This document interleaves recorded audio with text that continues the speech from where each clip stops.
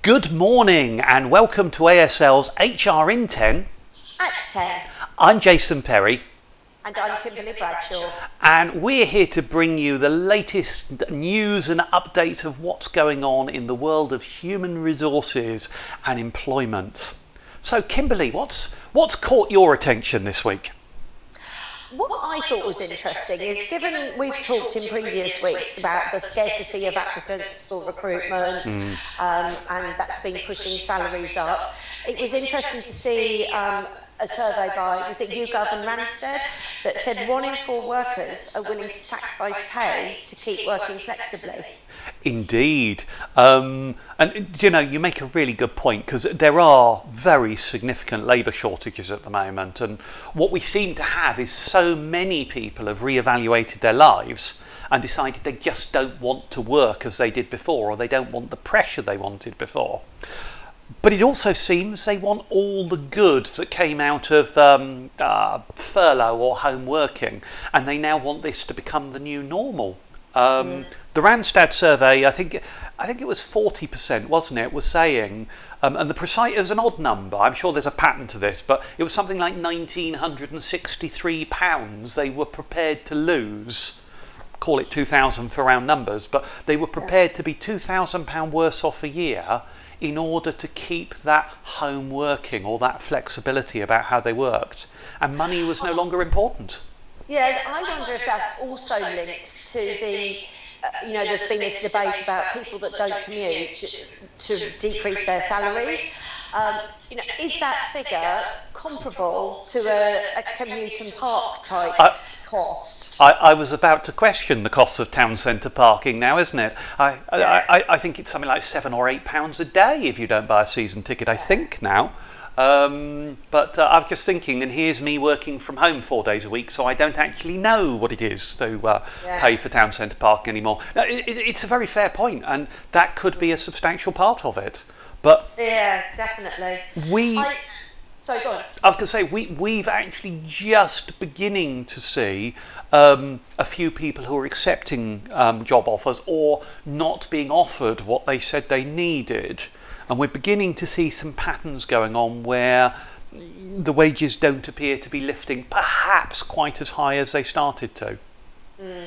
Yes, I can see that, and I'm aware of clients that have been recruiting and they've not had any problems. They've had quite successful. So it might be the type of work or something like that. But I do think the need for well-being and balance in one's life is that's being generated. I think is an interesting one. I think, and I've said so many times, probably on here and numerous other events. I think the impact of COVID has been as significant as something like the Second World War on changing people's values and their expectations as we come out of it. So I think we will see a big cultural shift. I think the pattern of work will change. And I suspect we've got probably about 18 months to 24 months while we kind of rebalance the economy and our expectations of how we want things to be.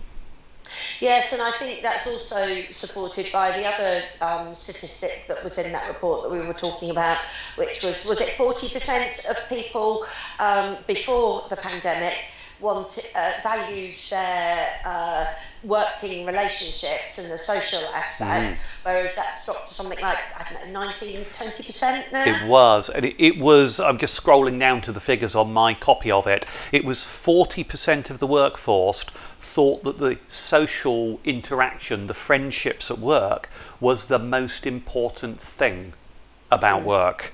That's right. Yes. And now only 19% regarded as that. So the whole kind of people contact that you would have had and the friendships and the after work beer, whatever it is, has all gone. And salary has dropped massively down that list too. It's interesting, isn't it? So where next, Jason? Shall we, while talking about that, shall we look at where you advertise for jobs? Because there's some interesting stuff. I'm guessing you've seen what I'm talking about on Facebook advertising. And it's social media as a whole, but Facebook is the one that seems to be getting the blunt end of this, isn't it? Yes, the potential risk of discrimination in one's recruitment Indeed. is the topic of the day. Indeed. Most people who who browse things like Facebook is the obvious one, know that there are these targeted ads. And they're not necessarily obviously targeted. They might be because of your browsing history or because of your profile. And what has come out in research is employers who are placing ads are very much targeting the stereotypical people for that and not having the diversity they might want to in a candidate attraction strategy. Yes, was it? I'm just looking at the stats. So it was 90%, 95% of those showing the adverts for a nursery nurse were women. Oh, yes. 96% of people showing an advert for a mechanic were men. Yes. What was some of the others? 75% was seeing the advert for a pilot were men. Yes.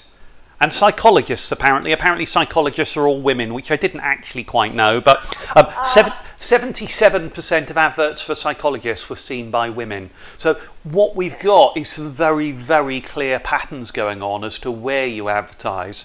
And Facebook have been asked to look at this, and I think it may take a little while to get some movement on, is the reading. I'm very cautious of saying anything that might be deemed critical, but the suggestions are this isn't going to move fast.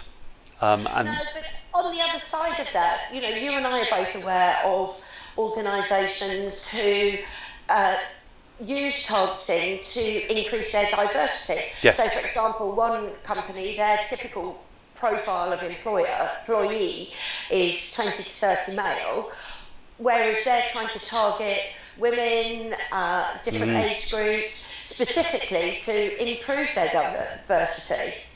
Yes, that's always an interesting one to see it happening. And actually, if you could work out the people who aren't applying to you, who aren't generally in your workforce, I guess if you can target those groups within a Facebook advertising campaign, you can attempt to rebalance it. I haven't yet seen any statistics, and we did try and pick up on this, any statistics or even anecdotal evidence to suggest these strategies are working yet.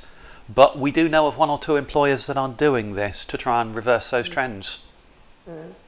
Yes, and I think it's a big wake-up call for all social media to, to stop that, but more importantly to employers not to potentially discriminate through their advertising on social media. Yes, but I'm not actually sure how you reverse it, because, and if you think most people are familiar, certainly with, let's say, sites like Rightmove, I'll pick as an obvious one. You type your search criteria in and you see the houses that you might be interested in, location, salary, size. Job boards are no different. So actually, if only men are searching for a particular job, let's go back to that mechanic one, then even on that point, you're not going to have a high degree of visibility to female applicants. So the problem may be wider than we think the moment we've got dynamic content. And this may just be a shift away from, let's say, print media advertising. Yes, no, that's right. And certainly all the algorithms that go on in the background to all these social media things that decide what advertising, what suggested reading you get, that possibly needs to change where it comes to recruitment. Indeed, indeed. Shall we move on? I think we've got room for one more subject before we wrap up for today. I saw some data come out that really caught my attention about changes of contracts during COVID. Oh yes, the hire and fire. Indeed, and it somewhat surprised me. And you and I always talk about getting employer engagement right and getting the whole employee relationships on a good, respectable level.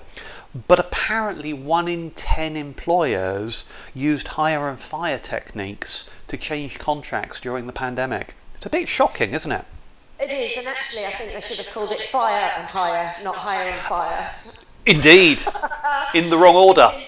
If people weren't engaged and they weren't agreeing to the terms, they were basically losing their jobs. Yes. And being rehired on potentially less positive terms. So, will this increase the potential risks of tribunals for people going forward? I don't know.